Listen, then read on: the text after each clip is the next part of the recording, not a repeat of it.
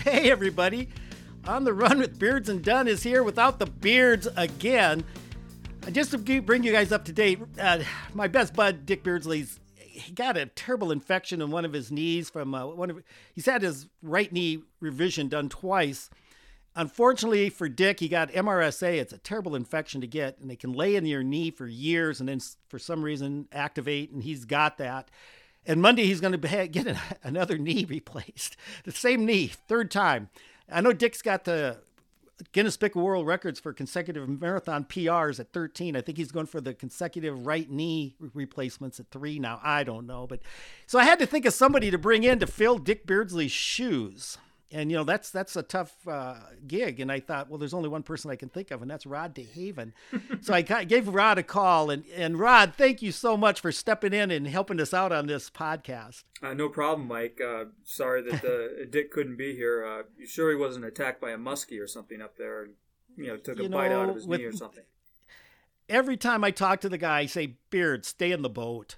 Stay in the boat, because he's, knowing Beards, he'd be leaning over to net some, like you said, giant fish and fall in, and we'd never hear from the guy again. But no, Rod, I got to tell you, Dick and I have talked about, we love doing this podcast, just reminiscing, talking about the old days, and the older I get, the faster I was, and all that kind of stuff. But I think there's a group of people out there that kind of like to hear some of the old stories or remember the old stories, and I think I've heard every story Dick's got, and every time I hear it, I enjoy it all over again.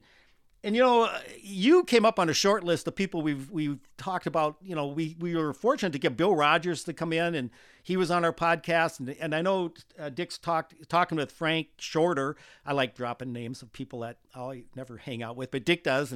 And Joan Benoit, we know Joan. I've met her up at Dick's running camp we did up in northern Minnesota several years ago. And then Rod DeHaven, you're on the short list. We had Undy on the same level. Oh yeah. Oh no. I don't know if do you ever read Let'sRun.com? Do you ever look at that piece of whatever you want to call it? Yeah. You can get some great race results. Right. The message board. You have some fanboys out there. I don't know if you knew that or not. There's some people who apparently know me. So. Do you know what your nickname is? No. Rod the God. I think it's a little G. Rod the God. I saw that. I had to chuckle because some guy put that on there and goes, "Oh, Rod the God, DeHaven." And I thought, wow, well, you have a fan. You have a big fan out there. Well, just to cut to the chase here, the reason I think I'm really excited about having a chance to chit chat with you is coming up in South Dakota. I loved running early on, and we're going to talk about how you got into this here in a minute. But, I just looked at the, Jeff Schemmels, the Jim Reinhardts, the Steve Heidenreichs. Those guys were a generation ahead of me. I was just coming into high school. They were in college now, but you kept hearing about these guys. And then I got involved, and I got to run against guys like Larry Beasley and Mike and Mark Bills and some of those guys from our generation. And then, we got out of there, and the next thing I hear about is a guy out of here in South Dakota, Rod DeHaven. And, Rod, we will get into your high school, college, and post-collegiate career here, but, it's an outstanding resume. I Googled you last night. I went to Wikipedia, and it's like, holy shnikes, it's a long list of accolades and things that you've accomplished, which I think is really, really admirable. Okay, now that I've shined your halo, and hopefully you're feeling comfortable about all this, let's go back to, you and I mentioned I thought you had ran the Jack 15 when you were 12, and you corrected me and said, no, I actually did it when I was 10. I don't know if they had like child labor laws back in the day, or if they had like any, the idea of a 10-year-old kid going out and doing a 15.2 mile road race, that was kind of out there. What, give me the story. What happened at age 10 that you even had this opportunity to do it? So I think, in Huron, there was a series of elementary school track meets, and I think I had done all right in the 800, and I lived in an apartment complex where there was maybe a young man that's going into the 8th grade named Brent Hintz, and he was going to go over and run the Jack 15, and he essentially talked me into it. So I think I did 2 4-mile runs, and my mother was kind enough to go out and buy me a pair of Trade Home shoes.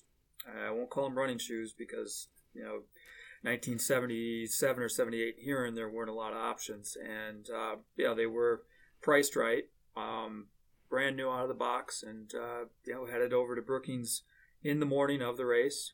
I think the one overriding thing, huge thunderstorm the night before, and James Earl Ray had escaped from prison in Tennessee, and that would bomb the radio station the whole way over to Brookings, and got over to White and looked at all these people running the race, and thought, okay, I just jumped into the Olympic marathon, which was big thing. For those that don't know a lot about the Jack 15, I think from its once it got going, probably late 60s and into up and probably until Dick ran 114, and then the next year, of course, the wind went the wrong direction, and then that pretty much killed the Jack 15 in terms of participation numbers.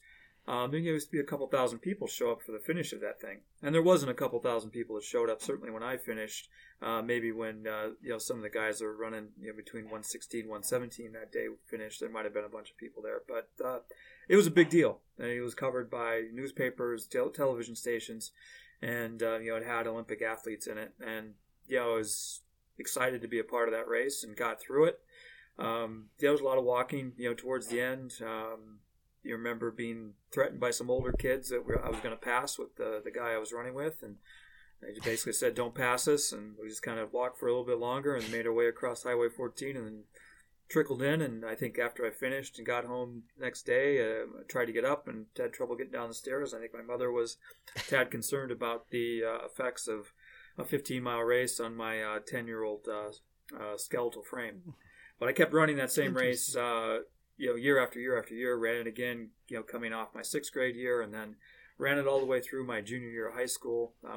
Would have run it my senior year probably, but had some plantar fascia issues and didn't run it, and then also had a postseason high school mile that I was a part of, and then never really ran it seriously after that, unfortunately. We got down to like 125, I think, after my junior year, and Jack 15 was a big deal, and it fell in a great time, I think, for a lot of high school kids and some college kids maybe thinking, okay, I can just kind of start my summer. Of course, a different era. People raced a lot and had disregard for their overall health and body. 15 miles on concrete. Sounds like a great idea. We didn't know any better, right? We didn't know any better. That is good. And it did, this could have gone two ways. I'm never running another step again. That was that you must have come out of it though with I hear a sense of, and this is an important word in my head, satisfaction. I don't know what your thoughts are, but you had to have something that's like, you felt proud of yourself for doing it. I think, it probably doesn't come as a huge surprise when a 10-year-old kid runs a race like that you get a lot of attention, whether it be, I don't think when you're 10 you understand if it's necessarily good or bad attention, but when you're 10, I think almost any attention is good, and I'll admit I enjoyed the attention. I was got the plaque for the youngest finisher, got my name in the paper because I was the youngest finisher, and that happened the next few years, so that was kind of my motivation. And then certainly you could see the distinct getting better from year to year. I think by the time I finished 7th grade, I was down to 142, and it's like, all right, you just have run almost 45 minutes faster in 2 years, so you can kind of see that progression. And I think there's a lot of motivation for people to get involved in this sport, whether you are going to be really good at it or you're just kind of getting going in it. And it might be, hey, I got 3rd in my age group, and that's enough to spur somebody along to like, hey, I'm going to start committing to this.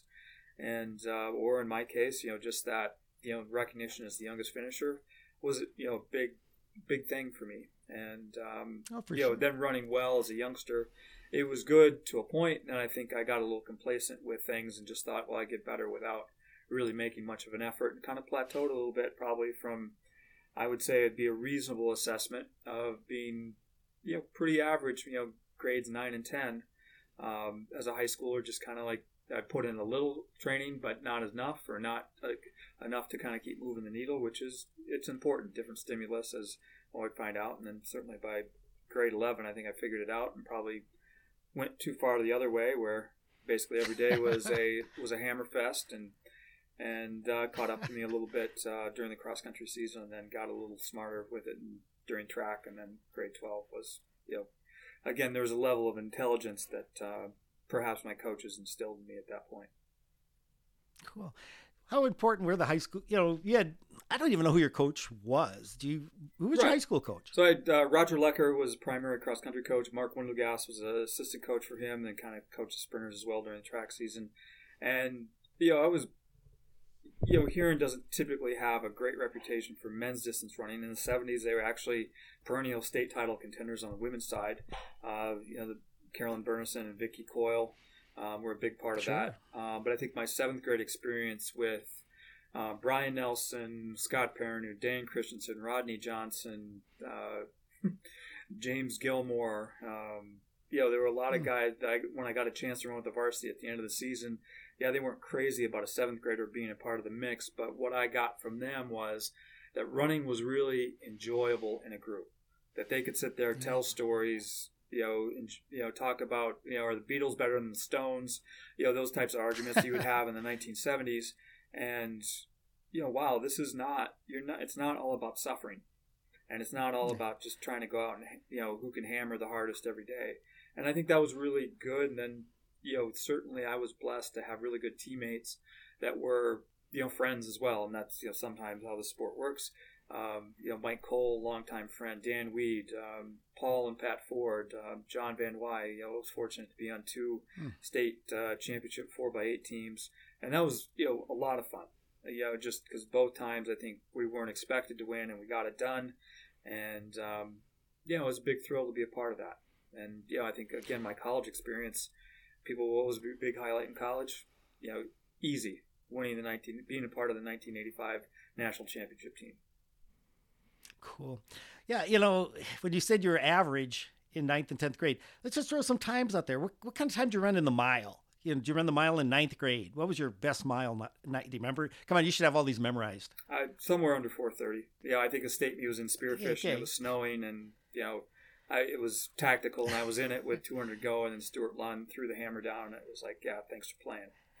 I just want everybody listening to go, that's not average, Rod. It's average for you, but for that, I remember as a 9th grade, I couldn't break 5 minutes, and that was a goal, breaking 5 minutes. Now you're, going sub 4:30 as a 9th grader. What'd you run as a sophomore, if you don't mind? Do you remember? Probably around 4:24. Okay. Todd Stevens. That was my. Who eventually became a college. That was teammate. my best. And I had some problems that year with some hip flexor stuff, and maybe used a little too much DMSO on my hips, which was, of course, another great wonder drug of the 80s. Not only talked about not only of running, but the horse industry, which DMSO is short for 4 words I can't remember. It's a chemical concoction. It was actually called it was a horse liniment, and it could also be used as a degreaser for industrial equipment. I guess it would dissolve. And somehow or another, the horse liniment thing, horses are going lame. I don't know what going lame means. They get tendonitis, I guess, or something. And this liniment would, for some miraculous, like cortisone maybe, it would absorb into the horse tissue and help cell reproduction, help it heal faster, it appeared. Well, it didn't take a runner long to figure out, if it works for horses, maybe it'll work for me. And I know I got some. I probably shouldn't mention Tim Blackstone's name, but his dad is a veterinarian. And anyway, if you had a source, you could find this DMSO, and I used it, and I know Dick said he did. Because runners are notorious for chronic overuse injuries, and we're always looking for a miracle cure to get us back to running faster. And so the DMSO thing, when you bring that made me laugh because what was kind of goofy about it, Rod, I don't know what you can share your experience, and we're not endorsing this by any stretch. I don't hear much about it anymore. I thank the Lord. You'd rub it on an affected area, and I don't know how it penetrated through the skin, because the skin is a pretty good protective membrane for our body to keep infections out, whatever. But for some reason, as soon as you start rubbing that stuff in, I could taste it in my mouth. I don't know if you had any experience like that, or it gave a person a horrid, milky, sour milk breath, which was real good with the girls. Mm-hmm. Like you'd been drinking bad milk. Did you ever have anything like that? I don't recall. Oh, good.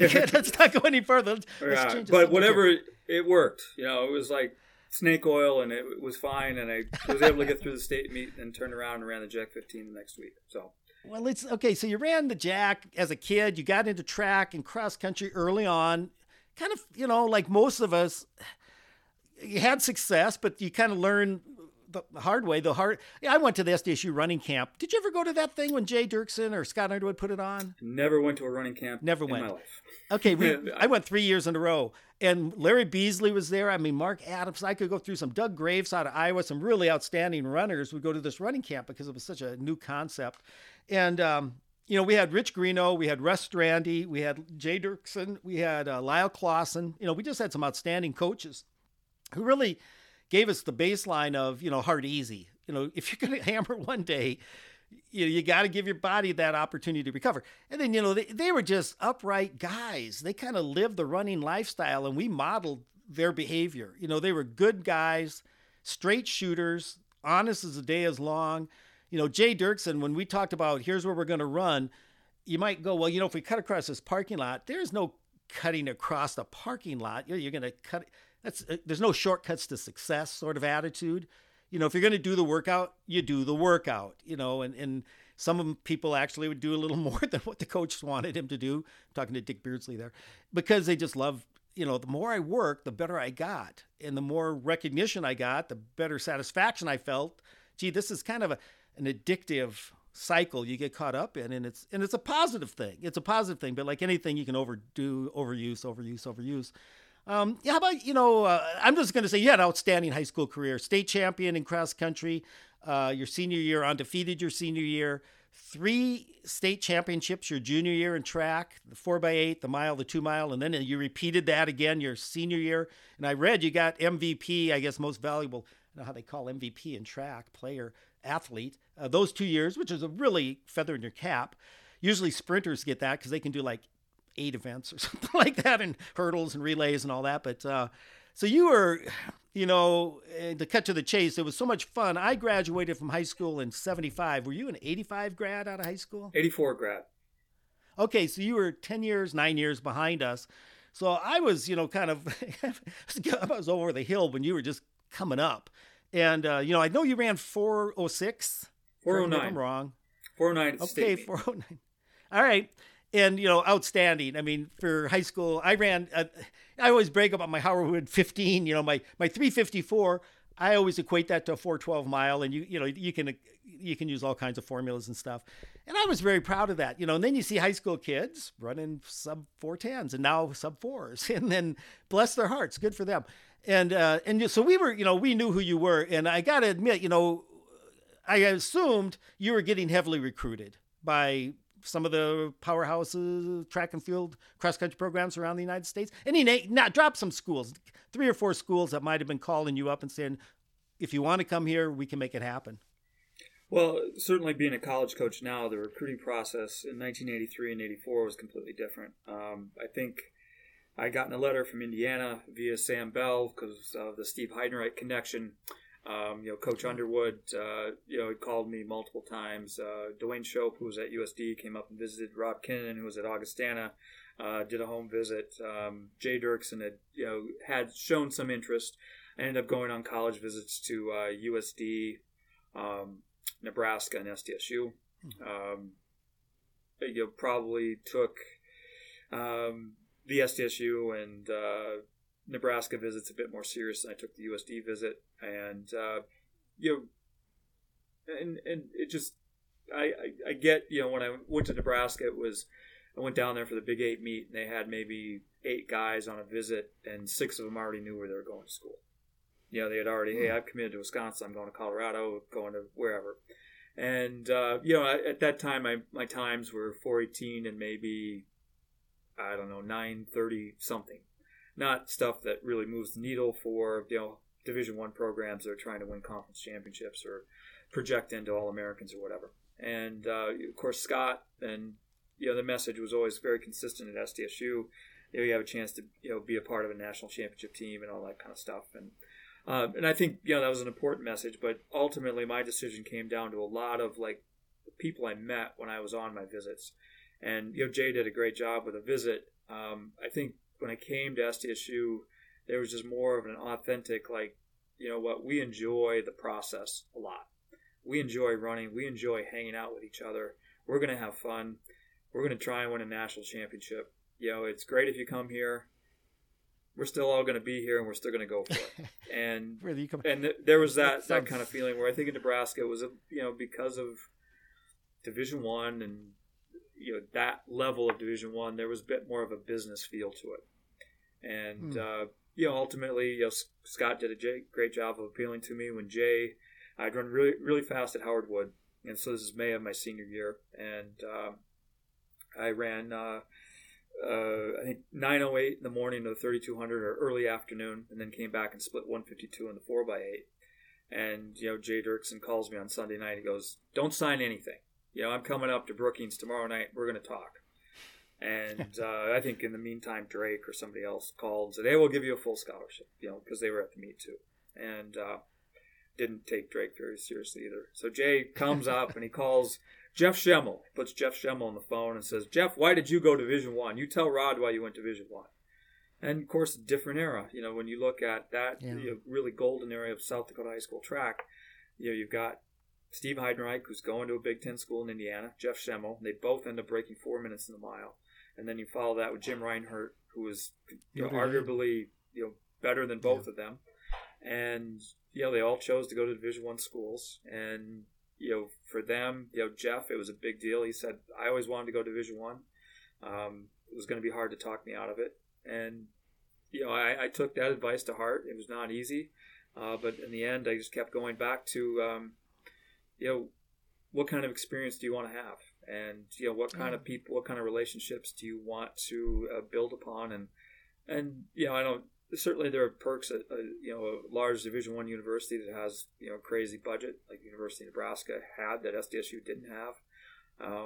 But in the same sense, a lot of amazing stories being in, 10-hour van rides from South Bend, Indiana, back to Brookings, car rides. We're going to get to some of those. Lawrence, Kansas, and things like that you can't replace, and I don't regret, and I think helped me post collegiately as well, be able to navigate the odd world of road racing as it is. So yeah, right. Everything you said resonates to me. I say going to SDSU and going with Mike and Mark Bills.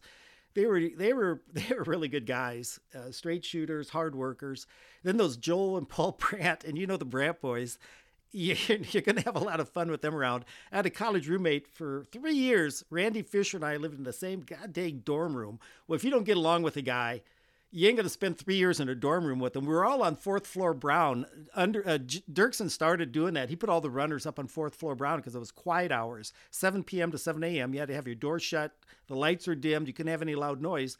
It's a pretty nice environment for runners because we're usually up early and to bed early. And it doesn't sound like the most stimulating, but we still, I tell you, we still had a great time. And, those experiences you said, Mike Bills and I really related to each other well. And he was he was 3-time All-American. And we redid so many workouts together. And he and I now in our older age get together and go, he goes, "Mike, those are the best years of my life." And I said, "I agree with you. Now is the best year of my life. I mean, it's currently you should be happy or find something else to do. But, you like to look back and go, well, if I had to do anything differently, Rod, I don't know your thoughts. I don't think you have any regrets. It doesn't appear to me. I sure don't. You always wonder what if, but I have so many fond memories and great experiences. And like you said, those road trips and some of the workouts, the racing is what you're really looking to, but it's the journey, it's not the destination a lot of times. And I'm guessing you use your story a lot with your recruits and you get a lot of good ones because they're probably kind of like you were, they want to be the best runners they can be, but they want to be happy. They want to be in an environment where they're enjoying themselves. And so obviously, we were excited when you committed to South Dakota State, we were all like, this is going to be good. This is going to be good. And it was, let's go through, I'm not going to spend a lot of time. Well, we can 20, I think I read somewhere you got 20 NCC titles in college, North Central Conference. You got 16 All-American when you talk about indoor, cross country, outdoor. I don't know how they keep track. Somebody kept track of those things for you. I'm not even try to talk about school records. I think the most impressive, and I don't know, that's fun to ask guys. You ran a 1:48 half. You ran, I know now some of your PRs were set after college. I don't know, your 340, 1,500 meters, that was not in college or was it in college? Yeah. In college, not bad. 1340 for 5K. That was post-college? That was post-collegiate, yes. Okay. I think you broke Joel Brandt's record, though, didn't you?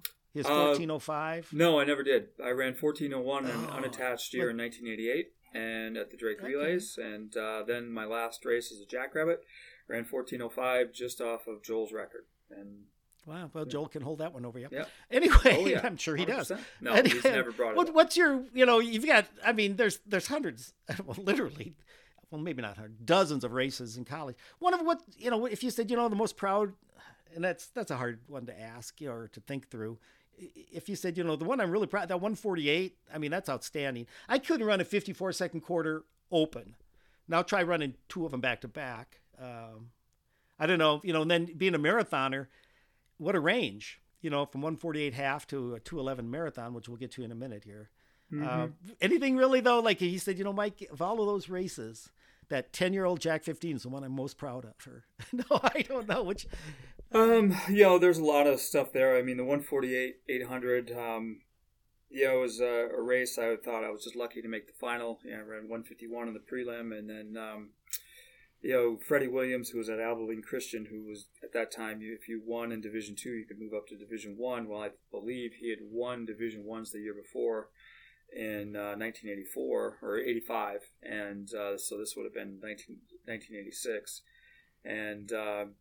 We're going down I go out 54, probably very end of the line, and go down the back stretch, and all these guys kind of fan out into lanes 2 and 3 and even 4, thinking they're going to go around Freddie Williams, and he's just baiting them. He's just like, well, just try and pass me. And, when he did that, he actually slowed down, and I just moved right in behind him and didn't have to run an extra step, and then just held it together all the way down the stretch and ran 148. And there probably wasn't anyone more surprised in the building than myself that I was able to do that. It sounds tactically very astute.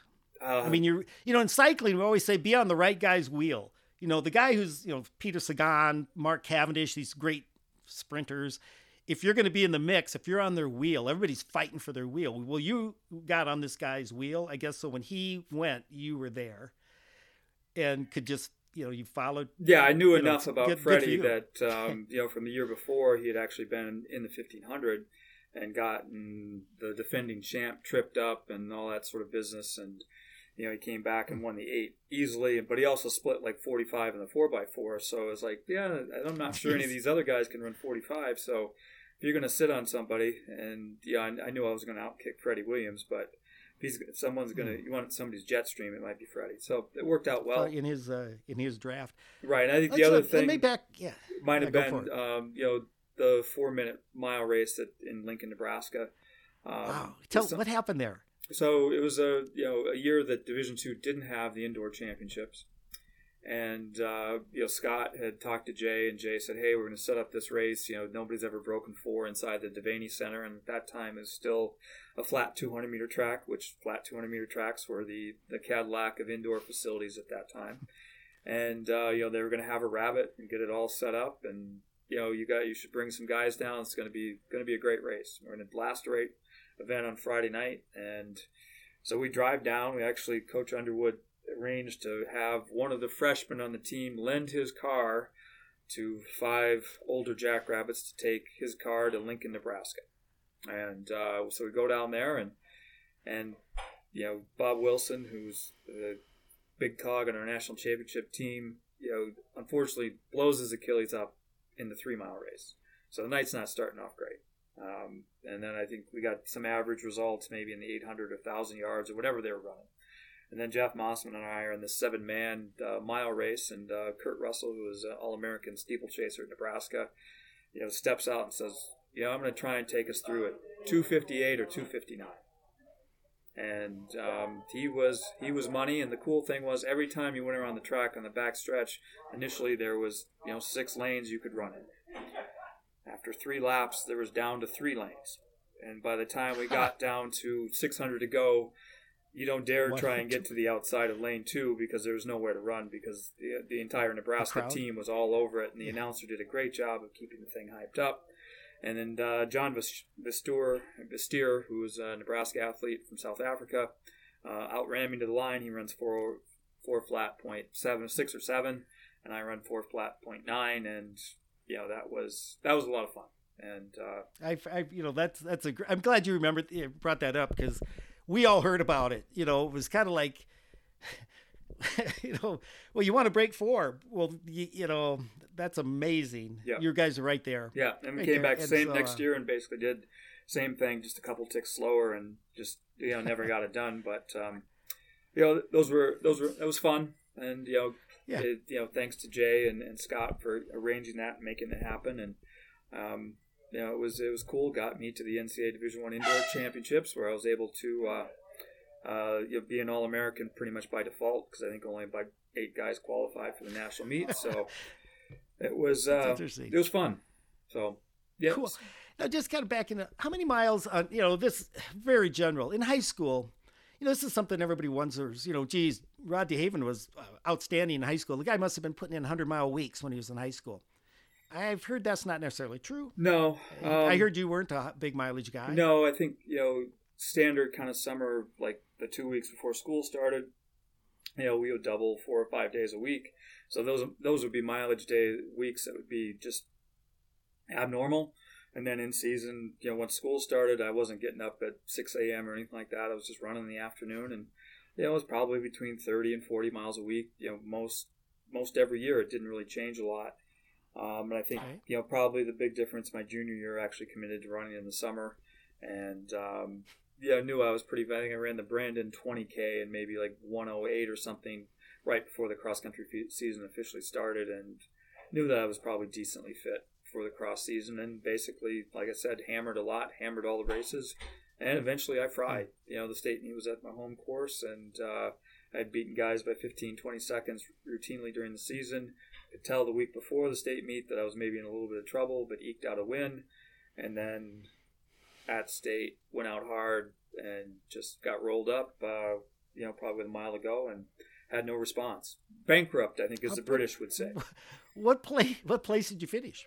6th, 5th, 6th. It didn't matter. Okay. Ironically, our team ran great. We were, I think, top 5 the first time maybe here in high school been that high, and since the 60s or something. I'm not even sure if we were that high in the 60s, but team ran great, and it was one of those things where I like to tell my athletes now, you get 15 minutes to pout. I think I pouted longer than 15 minutes. I didn't run a lot between that day and probably when sometime in January or February, when I thought, okay, well, probably better start. If I'm serious about running track, I better start jogging again. So I cannot relate.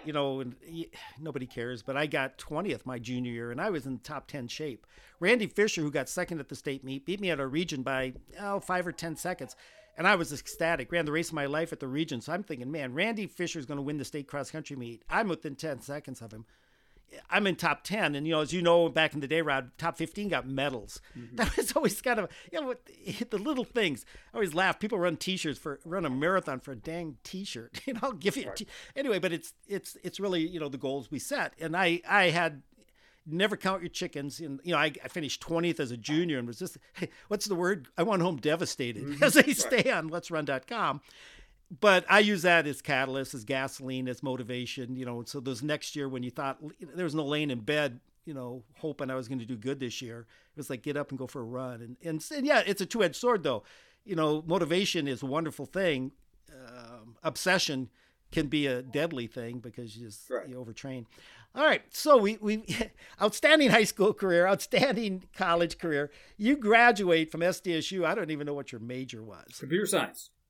Math minor. Cool. And you got a job in that field. Eventually, yeah. All right. I just remember Madison, Wisconsin. How did Madison, Wisconsin come up on your radar? It was something that I thought about from a standpoint of I wanted to keep running.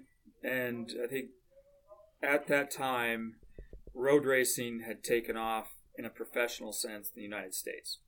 And, maybe not in like the sense of everything looked like the Boston Marathon, but there were a lot of regional races that maybe you'd have 2,000-3,000 people in a 10K, and they might give you $1,000 if you can win, and if you're 800 for second, on down the line, and you could probably find a race within a 4-hour radius of Madison almost every weekend, or every other weekend, and it just seemed to fit in terms of place to train, different stimulus, and it was really good for me. Within a month of being in Madison, I think I got second in a 10K in Appleton, Wisconsin. Lost to Patrick Sang, who's a fairly famous coach now. Coaches a lot of high-level Kenyans. No slouch in his own right. I think he was like an 8'10" steepler. Ran at Texas and got a PhD at Iowa State. And ran like 29:30 or 29:40 for a 10K. And I remember getting in touch with Bob Bartling, and Bob said, "Hey, there's this race in Marshalltown. You should come down there." Well, sure enough, Patrick, who was based in Ames, was there again. Same race. We basically kicked to the finish, and he outkicked me again. But at that point, it was like, hey, I'm kind of hooked. And then hooked on with a Nike had a lot of regional teams at that point that they would send to national cross country meets, and I got hooked up with Nike North, and just basically got equipment and a couple pairs of shoes, and not much equipment, and kind of continue with that. And then I think that spring of 1990 kind of went on another little mini tear. Won the I can't remember. I was maybe 12th or something at Boulder, and then won the Steamboat Classic in Peoria, Illinois, and ran like 17:59 for 4 miles, and made some money. And all of a sudden, I had an offer to go to Europe with a bunch of Iowa State guys, and Nike was going to set me up with a legitimate equipment contract. And that pattern kind of continued there for a couple of years until 92. Didn't qualify for the Olympic track trials, and the coldness of Nike was, hey, I got cut by August of 1992, just saying, wow. We've got a lot of people that we need to take care of, and they did. You're not one of them. Well, yeah, you do the math. You didn't qualify for the track trials. Why should we be sending you gear? And let's back up. 88, you qualified in the 1500 in college for the trials. Yeah, I was still in college. That was from the 87 Division II National Championship race, which memorable in its own right. The two guys that beat me, Peter Rono and Kip Chariot, both were in the Olympic final in 1988. So they were running from Mount St. Mary's, which is a small Division II Catholic school in Maryland, and went on to both make the Olympic final. And Peter Rono won the 1500-meter Olympic Games in Seoul, South Korea, roughly 17 months after, me running wire to wire with him. I think he ran 3. He didn't even win the Division II meet. Kip Chariot, who still has a national meet record from that day in Cape Girardeau, Missouri, when it was 95 degrees, ran 3:38. Peter ran 3:39, and I ran 3:40.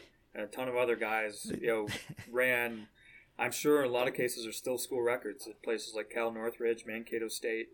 If you look, if somebody, the 12 people who might actually sit this far through the podcast, look some of that stuff up, I'm guessing you might see some school records still sitting there. Well, those guys are big fish in a little pond, when Right. you think of Division II and what have you. Right. So what happened at the Olympic trials in 88? You have to run semi or prelim, semis, and then final? I did make it out of the prelims, ran like 3:44. I led the whole heat, pulled 9 guys through the next round, and everyone sat in my hand and said, hey, thanks for taking it out. And next day I know I'm in a swimming pool contest with Mike Steinborn at a Motel 6 somewhere in Indianapolis. So cool. Okay. That's the way it goes. 92 comes and goes. Let's let 92 go. Nothing. You didn't get a qualifier for any distance. Marathon 90, and then then 94 you run your first marathon, Twin Cities. Right. So you're running road races all. You got to make it. You got to make an Olympic trials, right? If you're going to keep doing this, I'm already kind of 5-6 years out of school, and you're starting to get those weird looks. Like, so what are you trying to do with this? And so that was natural to kind of go to that progression. I'd probably been running a lot of 70, 80 miles a week while working full time. Managed to up that to over 100 miles a week while working full time. Had a bit of a breakthrough in the national 10K race. Ran in the upper 28s at a decently difficult course in Tennessee, and went into Twin Cities fairly confident. Ran side by side with Steve Placentia almost the whole way, and then as soon as I got to Summit Avenue in St. Paul, down there by University of St. Thomas, the elevation changed a little bit. I started cramping. Last couple miles were rough. Ran 2:14. I had a great experience with it. Got me qualified. What place did I get you? Do you remember? Oh, 5th or 6th. I don't know. Top 10? Yeah. Yeah. And they were doing prize money for the top 10 or 15, I would assume. But it was like probably a $3,000 or $4,000 check.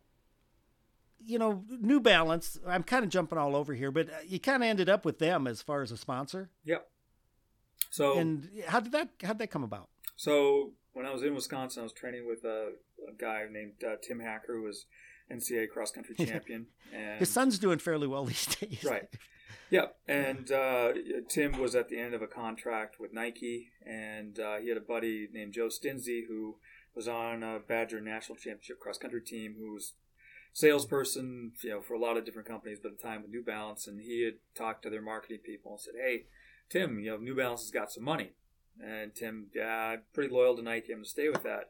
But Tim, asked like, "Hey, would they be interested in Rod? And Rod's done this, plus this. And so they said, yeah. And the terms of the deal were $100 a month, and I quit.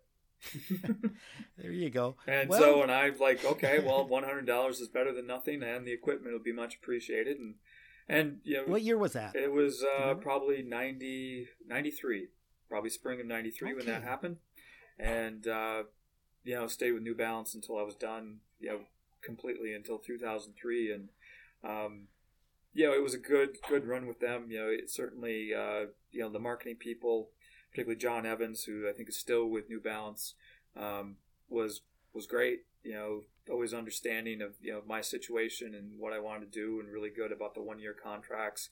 Even when I was dinged up, I think some years I was worth more than what they were paying me, and other years, probably not so much. Okay. But they were good about the only multi-year contract I signed was at the very end, and of course then I got hurt my SI joint, and they paid me for an entire year, and that was that was that. I think they made a good investment. Anyway, right. And of course Dick speaks so well of New Balance, and that they gave him a shot when nobody else would, and so that's pretty cool. All right, I'm looking at my list here. 96. Then you had your qualifier for the Olympic Trial Marathon, and you also had a 10K. Right. Yeah, I ran a really good 10K in 95, and just narrowly missed the World Championships in the 10K. Got out kicked by Tommy Ansberry at a national meet in Sacramento. He didn't have the standard yet, but turned around a couple weeks later and got it in Montreal, and missed out on the Gothenburg World Championships by just that much. But I also got dinged up a bit from that, and kind of struggled, physically for the next, probably 18 months or so. So the lead up to the 96 marathon trials was okay. I ran, I think, a decent half in San Diego, 1:02, and I was kind of thinking, okay, maybe I got a chance. But then things kind of went south after that, and then lined up in Charlotte, not super confident, and ended up dropping out at 20 miles. And that kind of took the edge off, but it was like, I can come back for the track trials, but physically never got back. Made the 10K final, but got lapped. I think that was, for like coworkers, that was their deal. They could sit there and watch me get lapped and by Todd Williams, and that was that. And again, that was probably a point where you're like, okay, you're going to keep doing this because it's, you're almost, I guess, 30 at that point, and it's like, okay, you're going to get on with life a bit now. And, really struggled with injuries, and finally, 97, got some stuff going again, and then by 98, physically, fire.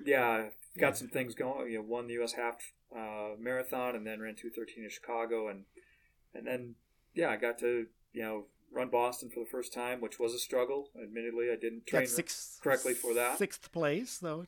Top 10. Well, 2019, not so much. No, I was. Okay. I ran 2:19, and it was an ugly face last 6 miles.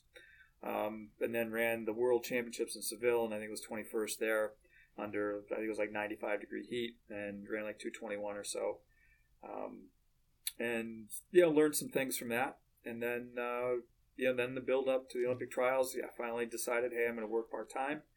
And that made a big difference. And in the lead up, I think I ran 28, 14 or 16 at Stanford. And a couple guys that were more under the track, I go, you're just getting ready for the marathon? I go, yeah. Wednesday I ran 4x2 miles on the track, and trying to get ready. And then, again, a little bit of hiccup, but I think, training-wise, I kind of figured some stuff out, and had done a couple of 25K marathon pace runs that really set me up well. Knew I could run at a certain pace, and I was confident that if it was good weather, I could run 2:11 or 2:12 at Pittsburgh if I needed to. Obviously, the weather didn't cooperate, but I ran to the level of fitness and kind of used, okay, if it's going to be this warm, add on 30 seconds for each mile, and figured, okay, 2:15 was going to be it, knowing that wasn't going to going to get more than anybody else than one person in, and that was the tough part. That it was the press conference afterwards was a bit of a it was like going to a wake. Everyone was like, "Oh, right,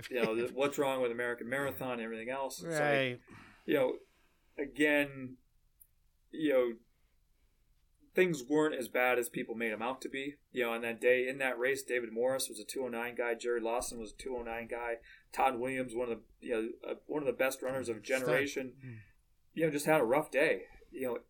When a marathon starts at 66 degrees and it's humid and it's May and no one really anticipated a hot weather race, the one thing with marathons is bad things are going to always happen, and you just have to be able to manage it.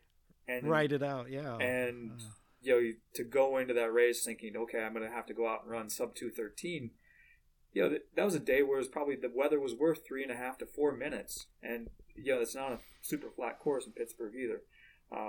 So that's my own little soapbox moment. America wasn't as bad as we thought, and then of course on the flip side, or in the wings, was Khalid Kanuchi, who was days away from becoming an American citizen. Timing worked out well for me that he didn't, and he was also injured. And that's how I make an Olympic team. And as I like to tell people, timing is very critical in this sport. And be in the right place at the right time, good things can happen if you are prepared and ready for the opportunity. Let's back, 98, 99, 2000. If you said, well, those are pretty good years. They had like a road race circuit championship. I think you won that. Is like a series of races. If you, they somehow give you points. Right. It was a bunch of American money involved. Bunch of American championship races. They just award points, kind of like, a track meet, and the person who has the most at the end of the year, I think, got $10,000. And I was certainly motivated by cash, no doubt about that. And had the durability to run a lot of different distances. And I think I was lucky enough to win. The ability to win it twice. I'm just a tacky guy. I always go through New Balances. Did they step up to the plate now and say, hey, okay, the guy, now before 2000, I mean, whatever they were giving you, they got their money's worth. You win the Olympic trials. You go to the Olympics. You're a New Balance athlete. They had to be pretty tickled. Yeah, I think in their, they treated me well. I think it was, the wrestling match was between, within my own mind was like, well, what if you didn't work? What if you, the old Bill Rogers quote, you line me up against any guy that's working full time and I'm going to beat him 99 times out of 100. Yeah, I definitely get that. And maybe I just didn't have the courage to not do it. But, having health insurance and, a guaranteed income, I always got on a starting line, and it wasn't like, okay, if I don't have a great day, it's not the end of the world. Some of these other guys is like, look, if I don't make money, I don't pay rent. I'm back to my parents' basement. I got to get a job. And it's like Dick. Dick had a wife who was willing to support him, which is kind of a, unless that's a real tight partnership there, could be a problem. But if they both have the same dream, and I wish Rod. I don't know. I never had I don't know what you could say. We had the intelligence not to put all our eggs in one basket. At the same time, I wouldn't change anything. Right. I'm kind of thinking your mileage though, you gained it, you kicked it up to 100, 120. Is that kind of the peak for you, or did you ever go into that 140 range? Once I was going part-time 20 to 30 hours a week, I was able to run, a lot of my higher weeks between 120 and 140 with a high of 146. Okay. And that worked pretty well. And then coming off the Olympic marathon, which was not stellar, bad, food poisoning, whatever happened. And, again, kind of if things gone well, maybe that would have been a great way to kind of walk off and just kind of quietly ride away to the sunset. But it didn't go that way. So I, again, too dumb to quit. So I kept going, rabbited Chicago like 3 weeks later. And I thought, well, if that goes really well, maybe I'll turn around and run New York. My body didn't quite feel ready to do a full. How old are you at this point? I'm 34. We're going to be 34 around fall of 2000. And so just determined to come back the following year and run as well as I could. And that year I get 6th at Boston, 6th at Chicago. And the beauty of the marathon, or the ugliness of the marathon, is the guy who wins the Olympic Games from Ethiopia. I passed at 22 miles at Boston the following spring. and he looks like he's been shot from the grassy knoll, and he's just going to barely make it in. And we were all in drug testing afterwards, and the guy had a tough day. And that is the way the marathon works. It just can take everything totally out. You can invest so much time to try and get it right, and when it doesn't go right, it hurts a lot. And it's not to get down some of the stairs at the hotel that they put you up in Boston was much easier in 2001 than it was in 1999. It was. I was in a good place as it went to the marathon. I kind of felt like I figured some things out. Again, 2:11 is not going to inspire the world. I think when I got sixth at Boston, I did some interview with the TV station, and they brought Alberto in right after, and I was within earshot, and Alberto said, well, no one should be going crazy over some American getting sixth at the Boston Marathon.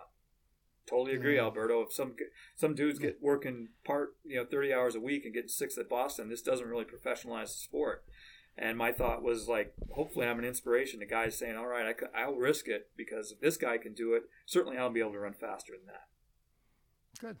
You did qualify in 2004? Yeah, I qualified in 2004. I'd run, I ran 2:12 at Sacramento, not a 2:12 or 2:13.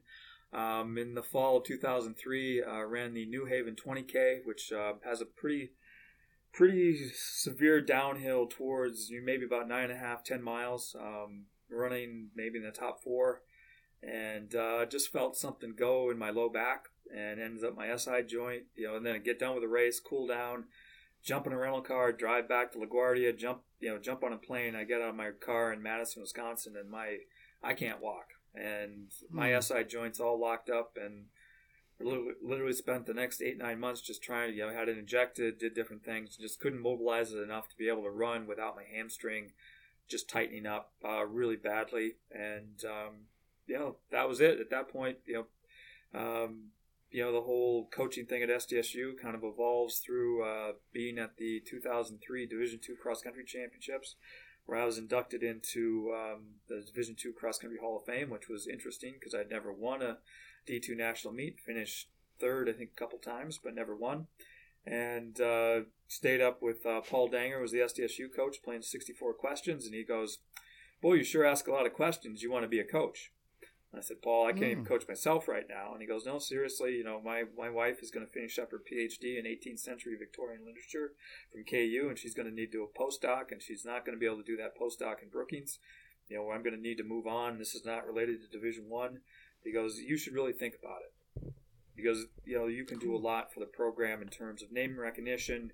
If you really do want to coach, think about it." The other thing that was impressed upon me that weekend were the young people that I had a chance to interact with, and the way their families were involved, and just that feeling of excitement of being 18 to 22 years old and being involved in the sport. And I was like, okay, thought about it and said, "All right, Paul, let's see if we can get this done." And he worked tirelessly to help make it happen, and made it happen, and the rest is 19 years later, here we are. Yeah, literally history. So I love it.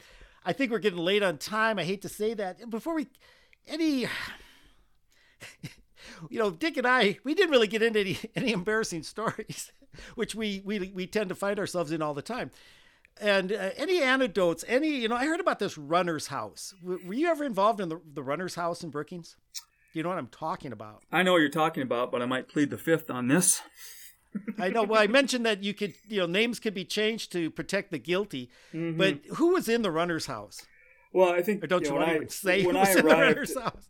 When I arrived at SDSU, the Marines? we had some teammates that their path to SDSU was a non-traditional one. They had spent some time in the armed forces, either the Army the or Marine the Marine Corps.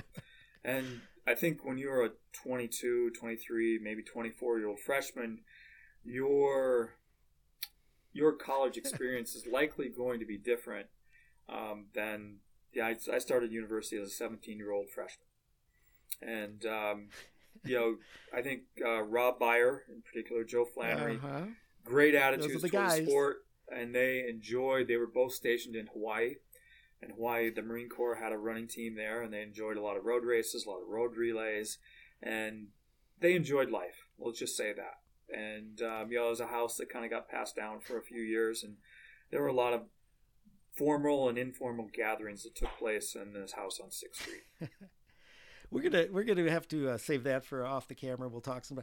Rod, thanks so much. I'm a student of the sport, and I just got a great dissertation. Because your career for South Dakota, and I know you're inducted in the Hall of Fame at South Dakota, and rightly so. And what an example. I just appreciate you and your willingness to take some time with us, share your career, which I think is inspirational for any kid and any adult, and you're still out there and involved in the sport. I think that's what's so cool. You're passing on to the next group. That's what we're here for, is to help one another. And I think they say the way to stay young is hang around people younger than you. Right. You're going to live forever. I don't know about that. And so, good for you. Thanks again. Any thoughts? Any comments?